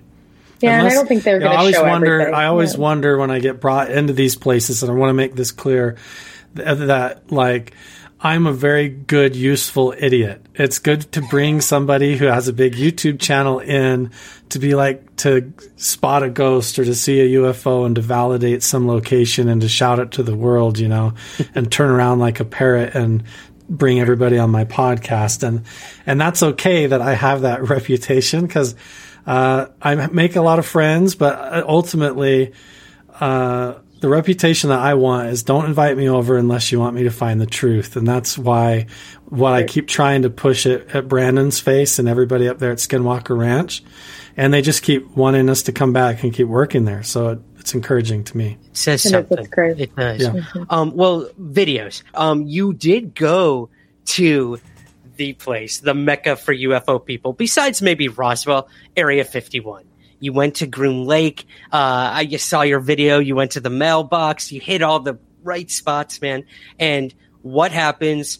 A vlogger, a YouTuber captures UFO phenomena. I've gone there so many times and I've never captured anything. But of course, you got it. So let's go ahead and show some of the UFO video that you caught over Groom Lake. This was really interesting. They're there. See? So this is in Nevada, guys. Yeah, the three lights, yeah. What is that? What year was this, Carl? Oh, geez, because I went back and filmed more after this. This was, I think, like last October. Look at that. They're going up in the sky. Yeah. This is right in the area where Bob Lazar said that to park and look to the south. What is that? Was this on a Friday? I always hear the Fridays are the best days. That's what I heard. I heard Wednesday. I don't know. Wednesday. Try to zoom in a little closer, guys. I think this. I don't remember what night this was. Yeah, so I was on Groom Lake Road. I just adjusted. Filming straight south over this whole valley where there's just like nothing. Oh, wow. Oh, I need to cover this light up. Okay, now there's just a single light again? I always try to narrate because everybody criticizes, like, what camera and what, what's... No, you did the right thing. So I'm like, I'm shaking, sorry, I'm shaking, so I always try to talk through it. Yeah, so we get a little better look here, stationary. Now this is weird here. Wow. This was before I owned night vision, so this was just with my cell phone, and then I have like a little scope that attaches that like extends the field like 16 times. Okay. But with my normal vision, you know how it is like when you try to take a picture of the moon, it just sucks. Like, compared to what you see with your own eyes, it's every like time. Yeah, this thing looked huge in the sky, like it was floating up and rotating away from me. It was very weird. So I guess, could you maybe give us a little context, Carl? Like the setup of, did you just happen to spot this as you were waiting? How long were you waiting for something to show up? I always love to hear kind of the story around the video because I always get sent videos. And like you said, the story people have to tell is extraordinary. And then I look at the video and I'm like, it's the moon. It's a dot. Like that's why I think it's so important to have witness testimony, with a video. So yeah, maybe give us a little of the backstory behind, your trip there and how you were told and where you were told to look and what you thought and felt when you finally saw something. Yeah, so I have a few different places that I like to go just based on going there and figuring out where stuff is in line of sight. Because it's kind of hard. You can look on Google Earth and try to plan it out, but until you get there, you don't realize I thought I could park right here, but that doesn't make sense because there's like this big hill in the way and I can't see anything. And so when you finally get there, it starts to make sense. So one of the spots is like Groom Lake Road on the east side of Area 51. If you park there after dark and the sky is clear, you can see all kinds of weird stuff take off over the west horizon over the mountains. If you see red lights appear on the mountain range to the west, that's because they've got huge, like 50 caliber thermal night vision guns pointing at you, looking at you to see what you're doing from the mountain range. But if you look to the west there or to the south from that road, that is like a public dirt road. I have had Area 51 security come up and point their spotlights in my truck and kind of bug me until I left and stuff. But you technically can park there and look. And if you look to the west and the south and up in the sky, you'll see weird stuff. A lot of it you have to assume is, test flights. So my plan was to go film in the daytime because I'm, a filmmaker. And so I go to Groom Lake Road and then I go up to the Black Mailbox and film there and look around, which is also a really great spot. You can see everything and all the way to the south as well. But then you go up to Rachel, Nevada, which is where the little alien is. And whenever I try to film in there, I get told to stop or kicked out. So I don't film inside, just film outside. But there's a lot of cool stories about that place too. Now, if you go past on the main highway, just on the north side of the little alien, if you go past that to the west, there are some dirt roads where there's a north kind of secret entrance into Area 51 from there. And if you go down by the farmers' circles on the dirt roads there, you can actually hear during the daytime all of the Top Gun pilot training sonic booms going off. Like all day you can hear. You can't even see anything when you look up in the sky. You can see some. I've seen stealth bombers and different stuff fly around. But you can hear all kinds of sonic booms and weird stuff flying overhead that you can't even see. And at night there, you can see a lot of stuff too. So that was my whole plan, was kind of do that whole loop. So later when I've gone back, I've filmed a lot of weird stuff in that spot up west and north of Area 51. But this particular video, I had gone up to the little alien and was headed back. I'd stopped at the Black Mailbox and not really seen anything other than just satellites and small stuff in the sky.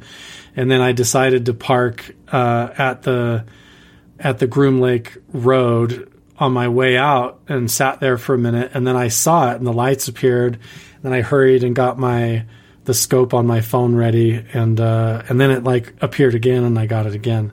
Now they do a lot of bomber testing and test flight runs even when the weather's bad. They'll do like AC-130 and like Warthog ground targeting stuff. So it could be some kind of like ground flare system that they were doing targeting on. I don't know.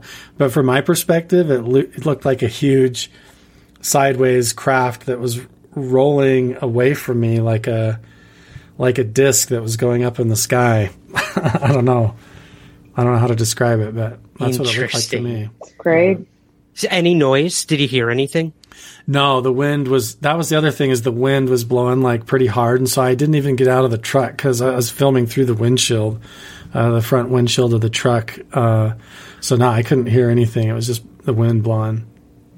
Wow. I had a similar experience down Groom Lake when I went to Area 51 too.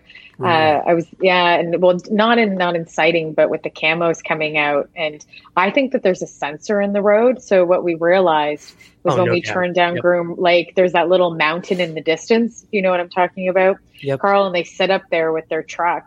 And once we turned right on the road in the middle of the night, it was around like 6 p.m. So the sun was going down. And so they put their spotlight right on us and followed us. It's about 10 minutes to get to that back gate at least. And when they watched us get closer, they came off their little hill and then were driving towards us. So we ran out and took some photos, but yeah, we watched the camos come at us as well. So I think that there's a sensor in the ground. That's sure. Definitely. They have ground sensors.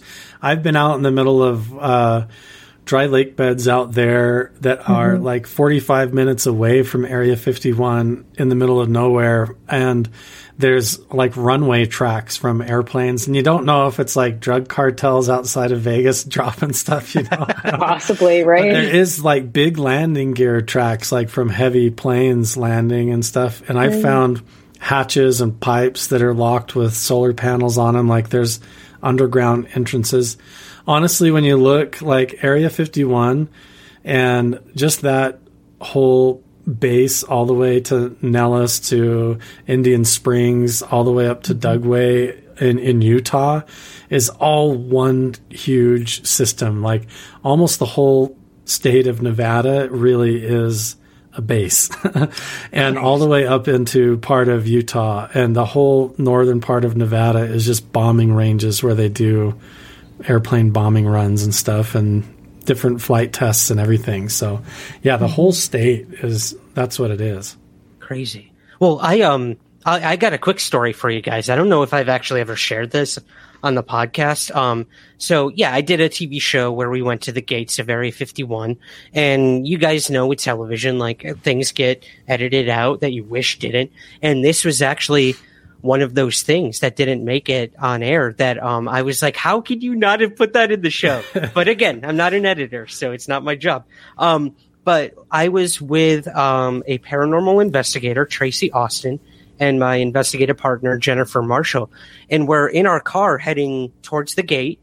And like you guys said, they have things in the ground. They are listening to you. They are monitoring you. They can see you from miles and miles away. So I think we were about, I'm going to say a good 3-4 miles still from the gate, the back gate, I believe it was. And we're driving, and we had walkie-talkies? Yeah, we had walkie-talkies where we had our crew behind us in a van, the camera guys and all that. And they're telling us like, okay, you guys are getting a little closer. Like when we get this far, pull over, we'll set up, blah, blah, blah. So as we're driving, all of a sudden, all of the walkie-talkies go dead, like just completely dead. They stopped working. We can't communicate. So we're like, look, I'm driving. Was I driving? No, Jennifer was driving. And we all look back and we're like, what do we do? And they're like, keep going, keep going. All the walkies go dead. And then Jennifer, for some reason, she's like, I'm going to turn the radio on and see like if there's any interference. So she turns the radio on to the AM. And I'm not kidding you, out of nowhere, it's just this voice. And it's reading our license plate back to us over the radio. Yeah. So it's like G4H23 coming up on the east gate or whatever, south gate, 2 miles out. And we're like, what? That's not our crew. That's not our director. They're not messing with us. It was literally what I believe was base security somehow got onto our radio and was reading our license plate back to us. And I took it as a message. Like, we know you're here. We know you're coming.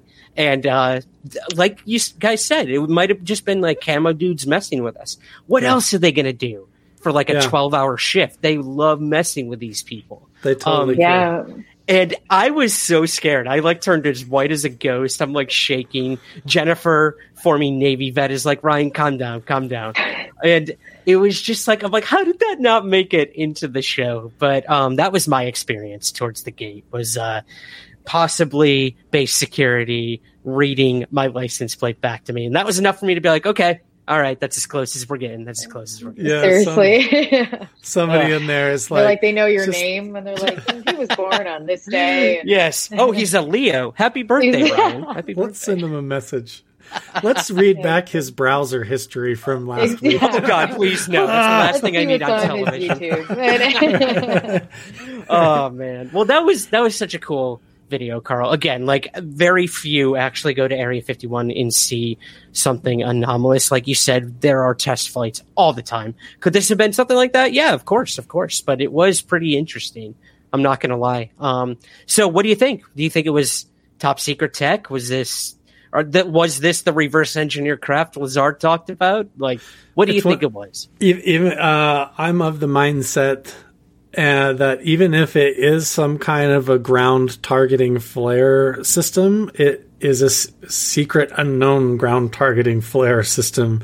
Yeah. So it is still some unknown secret system that they have. But what I saw and how it was moving from what looked like low in the valley up in the sky, and the size of it, how it was moving up and not affected by the high winds and the shifting winds. The whole thing to me was really strange. You know, I'm skeptical, open-minded to it just being flares. I know that they just do testing stuff. So, you know, obviously it could have just been testing. It could be some kind of projection equipment. I don't know. But to me, it looked like it was like a classic sighting, you know, like seeing some big sort of weird inverted saucer-shaped thing sort of glowing and rotating away from me. And I walked into the little alien and looked at pictures on the wall of glowing-looking UFO craft that looked very similar. But, you know, I've also had, you know, friends and heard reports and stuff that say if we knew what was actually flying around and what we were testing out there, it would answer a lot of our questions. So I think it's kind of a mixed bag. Yeah. I'm of the belief that there's a mixed bag between actual phenomena, other entities and craft, whether it be time travel stuff or from advanced entities from another dimension or part of the universe or solar system or whatever. I don't know. But I'm open-minded to all of it, even our connection with it and what has to do with us and our perceptions of reality and how they can seem to mess with that too. Yeah, absolutely. Well, on a personal level, what do you think of Lazar? Do you buy into this guy's story? I mean, it changes for me every day. It's the most bipolar thing in this entire UFO topic. What do you think? Really do you have any personal opinions on him or what he's brought forward or what George Knapp has brought forward, Jeremy Corbell? What are your honest thoughts and opinions on Bob Lazar, if you're willing to share? Put you on the spot. I don't know, Bob. I think a lot of what he has done and what I think the team is doing and what they're doing is compelling and really interesting and has opened a lot of people's minds around the possibilities and the questions, but I really don't know if it's valid or not. I have just as many skeptical questions around some of the programs and the characters and people involved. Like, why is it that a lot of these people who are so interested in this topic at a high level from, you know, revolving around Skinwalker Ranch, the Bigelow era, all that group, Lazar, everybody kind of that whole, when you connect all the dots, a lot of the big players, why were they really in the early days like laser satellite physicists? They were building laser communication systems and satellite systems and stuff. And Bigelow owns a satellite company and almost like, so I'm always like skeptical too. Like, are they trying to use that? Because they're the same people that started the Stanford Research Institute programs for remote viewing and telepathy to spy on the Russians. So are they trying to amplify human consciousness with lasers and satellites, or are they trying to read people's minds? Is there some other layer to this they don't want us to know? And that's why the Bigelow era has been sealed all this time. So that involvement, like Bob Lazar and how that all came out, and some of that is still really questionable to me. And so I don't know, but I don't know. I would stay skeptical and open-minded and everything, and just do. This is why I'm so compelled to do my own work a lot, to go out and look for myself, to meet people for myself, to keep an open mind. I'll get hyped about stuff sometimes, but then when you dig into it, you're like, man, it's not real, and you get mad, Yeah. But that's the name of the game, and you got to buckle up if you're going to get into this kind of work. It's kind of like that, but I don't know. I think Bob Lazar is very interesting, but right now I have too many weird questions about some of the story and the character attributes around the integrity of it all. Absolutely. Yeah, I think, again, it's part of the mythology now. And that's kind of where I think it stands. Same with things like Roswell and will we ever truly know if Lazar was telling the truth? I don't know. What crashed in Roswell? I don't know. But it's a part of the history, and you can't deny that. And it's shaped and molded what ufology has become today, whether we like it or not. So, right. Yeah, it is what it is. But I think what you said, I don't know, is probably the best answer anyone could give when it comes to all of this. Anyone who pretends to have the answers, that's who I say run away as fast as you can, because anyone who has the ego to say they know the answers to this is not somebody I personally would want to work with or be involved with, because I don't think we're ever truly going to know what happened, at the Mesa, what's happening on Skinwalker Ranch, what crashed in Roswell. I think these things are part of the journey, and it's what makes life interesting and makes these pursuits the three of us do, in my opinion, worth it. I don't think I want the answers. They're either going to be depressing, they're going to be too scary, or somewhere in between. But that's why I love. I met you two who become really good friends through just these topics, and that's enough for me personally. That's enough for me. Yeah, and I think when we decide, or at some point we maybe figure out something that we're never even going to know or thought of before, I really do feel that we only know what we know, and and that's the thing. We're hopefully potentially getting smarter as we grow and evolve as a species, but I think it's going to take a really long time, and I don't think I'm going to be alive for the time we figure it out. But it doesn't mean that generations to come won't listen to other podcasts or everybody's work and say, hey, and there's so much more of it than there's ever been from around the world, and people interconnecting and solving mysteries together and creating relationships and friendships. So I agree. That's just as important as it is to solving the mystery. But I think that the work that everybody's doing now collectively and putting it on YouTube or just sharing it, writing books, podcasts, can you imagine if that was done 75 years ago, where we'd be? It'd be unbelievable. I know. It'd be, and Roswell solved all of it. Yeah. Right. And we could listen to all of it and go back to it and reference it. So this is like a whole new generation that's just giving research, which I think is lovely. Because then when we're past, they're going to look at it and be like, well, we had this base to start from and even more. And now look at the type of technology we have to use this. It's not just night vision anymore. So, and like we've been talking about, people have to, I think if they really want disclosure, they can't be picky about it. They have to be willing to also swallow the jagged pills along with the ones that they're hoping for. Because everybody, at a certain aspect is hoping with a bias that what will come out and what will be found, what will get disclosed or revealed will fit in line with what they think and what they're hoping, and that it will be good for everybody, in a way. Mm-hmm. But ultimately, some of the answers are going to be maybe you can't dig on the ranch because an old lady owns the mineral rights there, and so you can't go below 20 feet. Well, that's a bummer. That's not because of skinwalker hitchhiker phenomena. It's some other very mundane answer. And some of those are going to be things like that, maybe in the Bigelow files, that are a huge letdown. But in there, if we look deep enough, there is a reason that Travis Taylor was planted for like 5 years without anybody knowing at the ranch, and why the research is still going on there, and why there's still other stuff happening. Because even through all of that, sometimes research is really messy and sometimes it's unethical.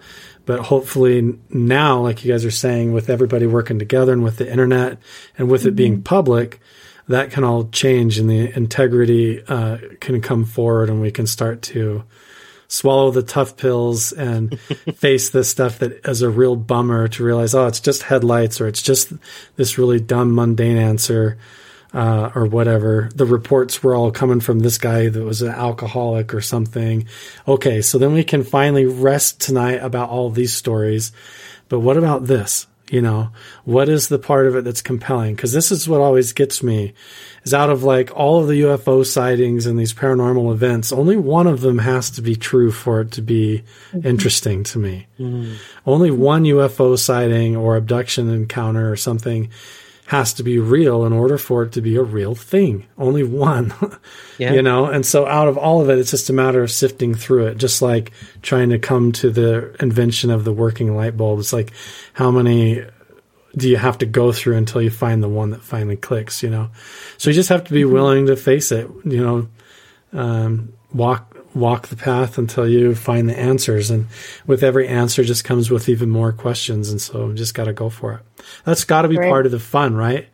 That's part of the fun, is that's why we're joking. Like, it's like Scooby-Doo the whole time. Even as a kid, you're like, you get into it. And then when they pull the mask off, you're like, man, it was just like Old Man Thompson down the road.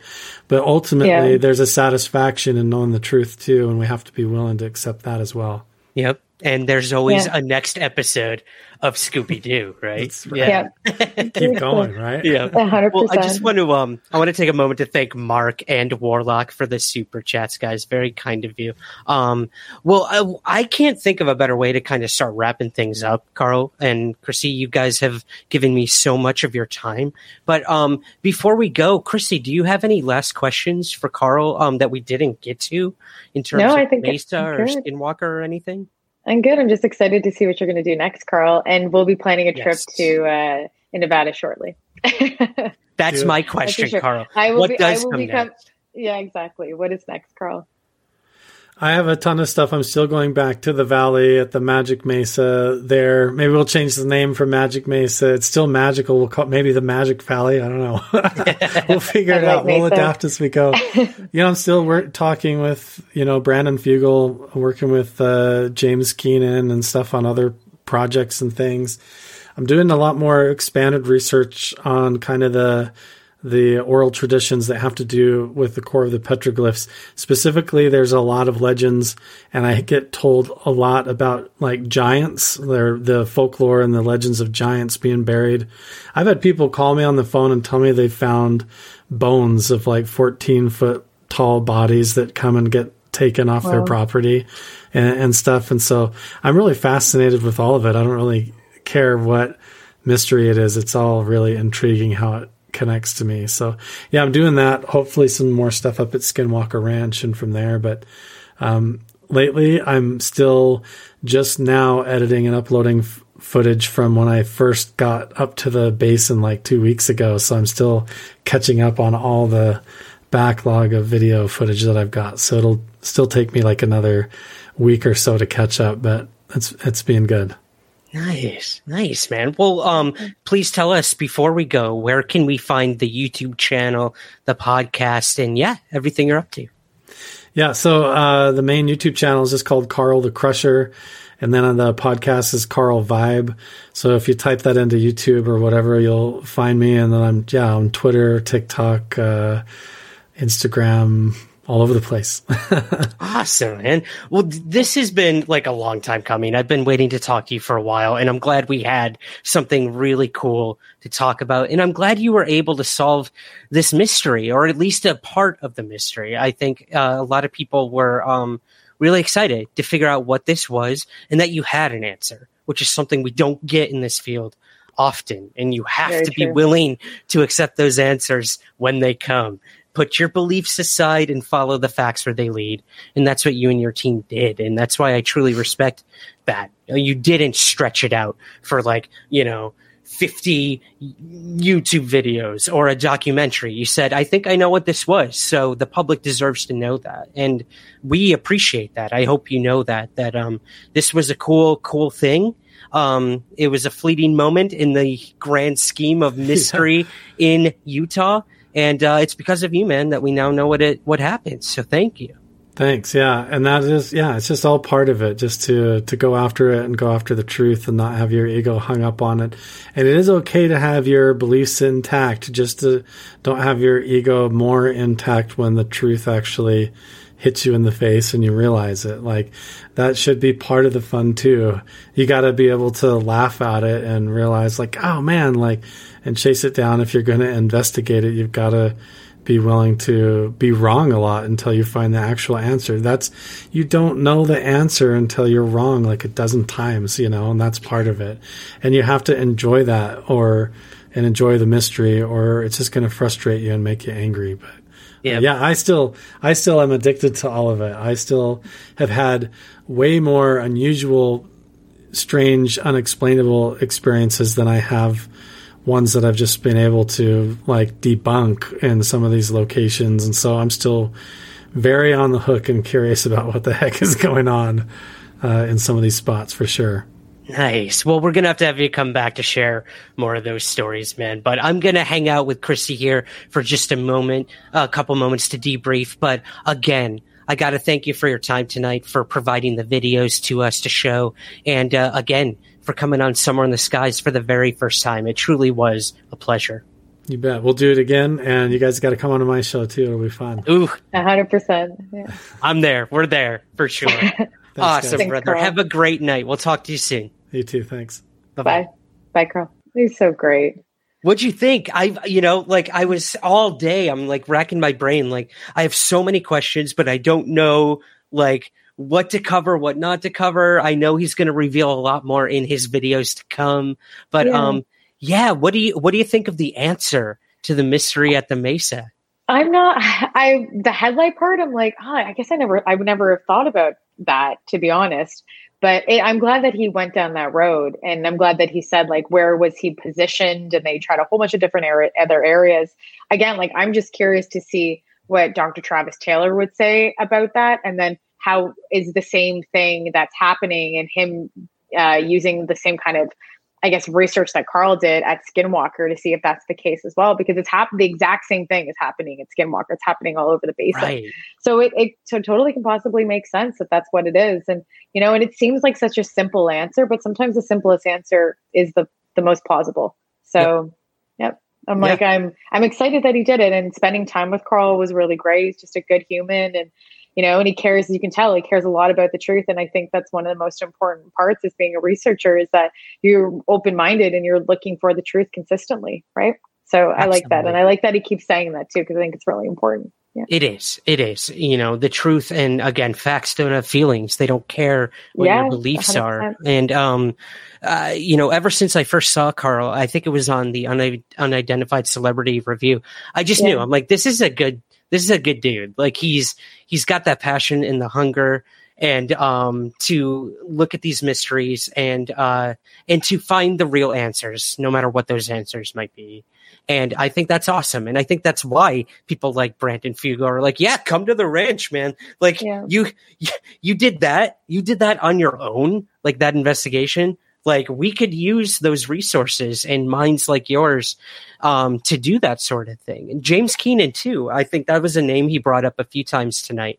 Right. James, I've worked with James as well on an investigation that I was doing out in Arizona. And another individual who's just looking for the truth and has done the homework and the research and looked at the history of the areas. I was totally blind when I went into this investigation that I did with James and Jennifer, my investigative partner over there at Mysteries Decoded.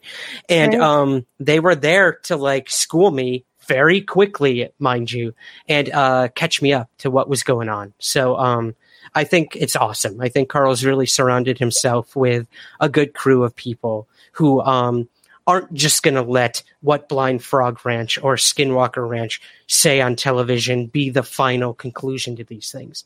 Because the basin is huge. Utah is huge. There's a lot of things going on, and there's a lot of voices that need to be heard, not just these 2 television shows, right? 100%. And I think they're like the massive indigenous conversation is really important. You know, one thing that Skinwalker Ranch doesn't do is show that indigenous side as much as they could. So it's nice when you have other people that are, you know, doing their own research and listening and echoing the voices, or giving the indigenous community respect outside of just a voice. They're giving them the respect, because when I was there, that was one of the most important things that they said. It's like, you know, we don't just want to be heard, we want to be respected. And I think that that's really important. And Carl, you know, shedding a light on that, and then also looking at the revolutionary science too, and looking at meditation and different forms of spirituality, which I think is an interesting and suggested, you know, most scientists that are mainstream wouldn't do that, but you can always look at pseudoscience and have another opinion and be open-minded to it, because you never know, right? We're at a place before that UFOs weren't real, and now the government says they are. So I think being open-minded is the most important thing that we see here.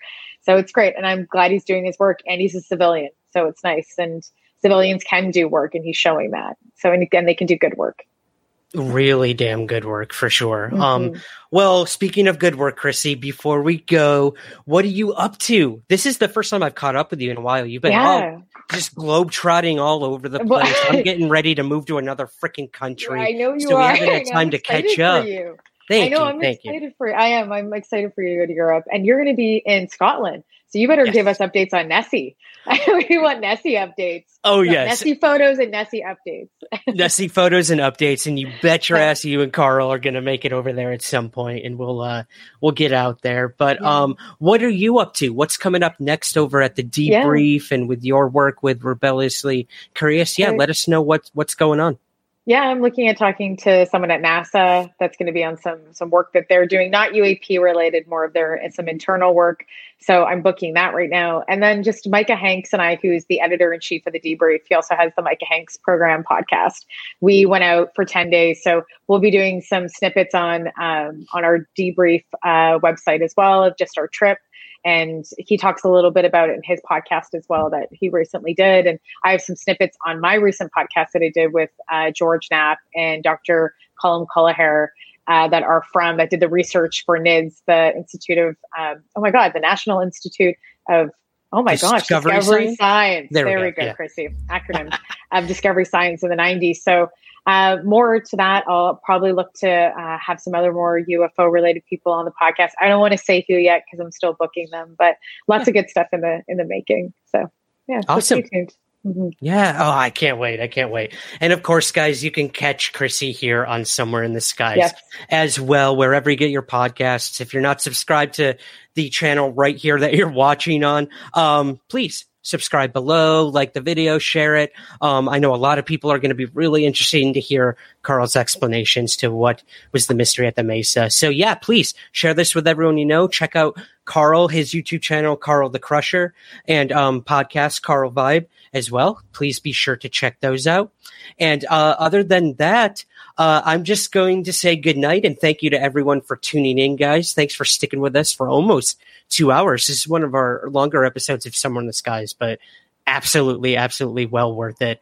And you could check out the audio version of this that will be coming to you this upcoming Monday as well on the Somewhere in the Skies podcast. And we will have Carl back on as the investigation continues out there in Utah and beyond. So with nothing else other than our mantra to leave you guys with, keep your feet on the ground, but never stop searching somewhere in the skies. Chrissy, thank you. And thank you to everyone else.